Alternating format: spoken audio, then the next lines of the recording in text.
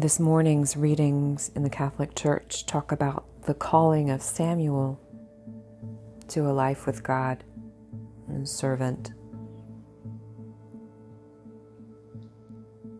And his guide essentially said, when you hear God kind of calling you, you respond by saying, "Speak, Lord."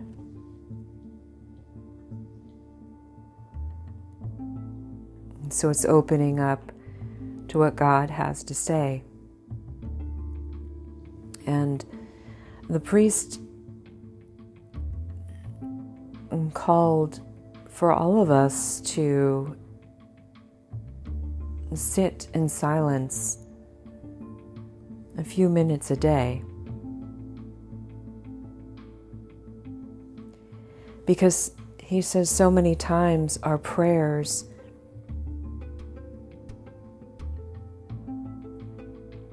are not, "Speak, Lord, I want to listen to your voice." It's, "Listen, Lord, I'm speaking." So in other words, we want to call the shots.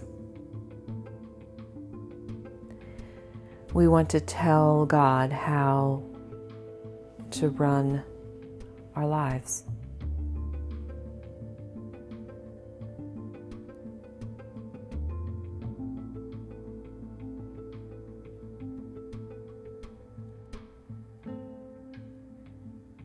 And again, sometimes it's not a matter of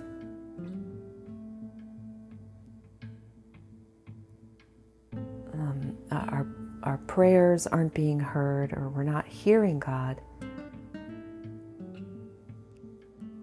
But there's several practices that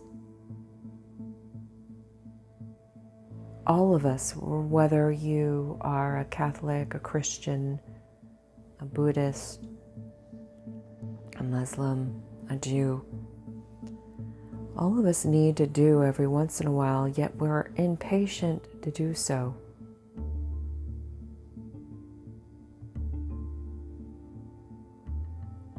And one of them is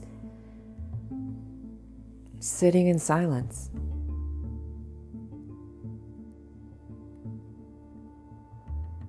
It is pulling all of those distracted energies that often disguise themselves as God's voice.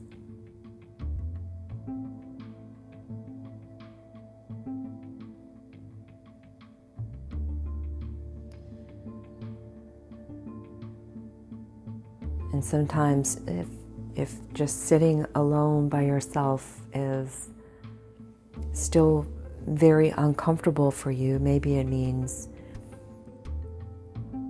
getting away and walking in nature, or just sitting in nature.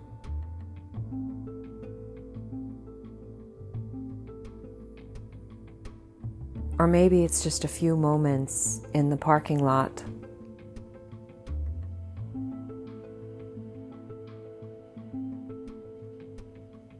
It doesn't need to be long, although when you experience the benefits of these few moments of stillness and silence,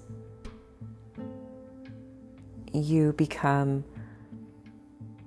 there's those little gaps of bliss. It becomes a lot easier for you to stay in that stillness and that silence, to the point that you purposely make time. And for me, that's early in the morning, well before the rest of the world wakes up.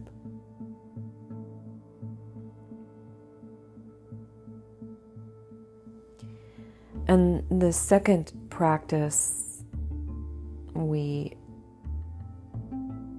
all could benefit from is that honest self-reflection. And that emerges from that time in silence. So many times we get pulled away and we get easily conned by the golden calf.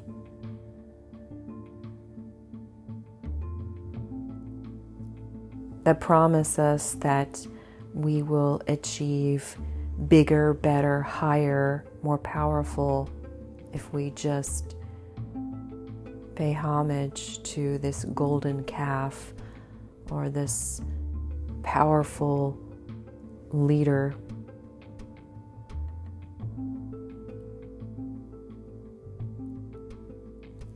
And sometimes it's a matter of going back to some ancient scriptures, the words that have passed down and held true for thousands and thousands of years.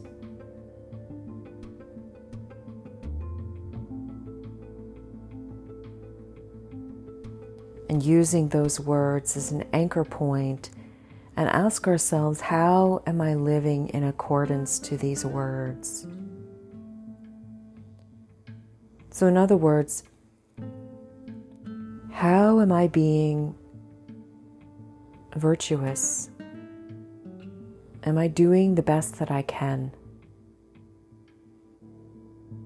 Am I living in humility and compassion?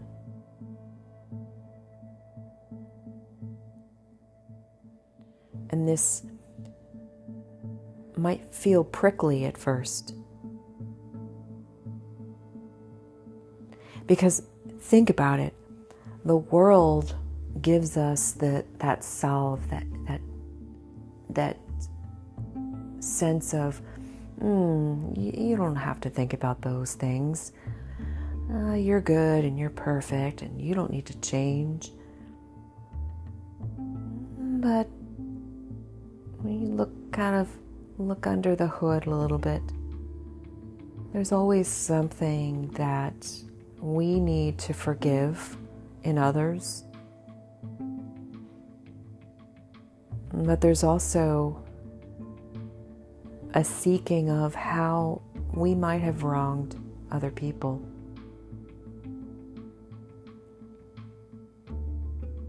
And Jesus even taught, forgive us our trespasses as we forgive those who trespass against us. And if you can say those lines and recognize that we've done something wrong,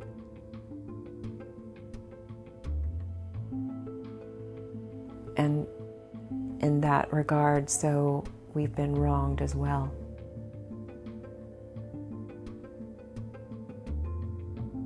So spending that time in reflection, and sometimes it's a matter of maybe sitting with a piece of paper or computer and just writing down some of those things that you can work on.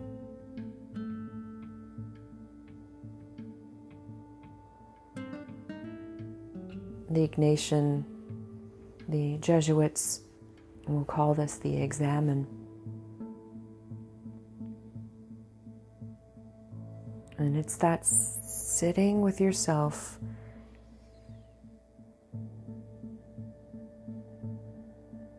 and really getting an accurate picture of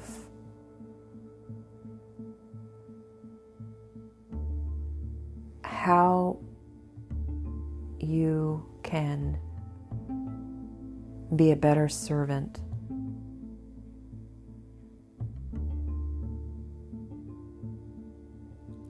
So those two together, regardless of your political, religious, spiritual affiliation, those two practices,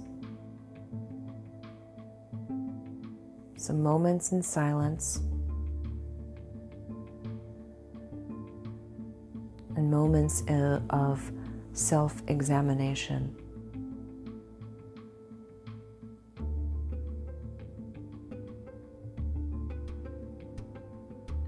See if we can cultivate that to not only make ourselves better, but better the lives of those we engage with.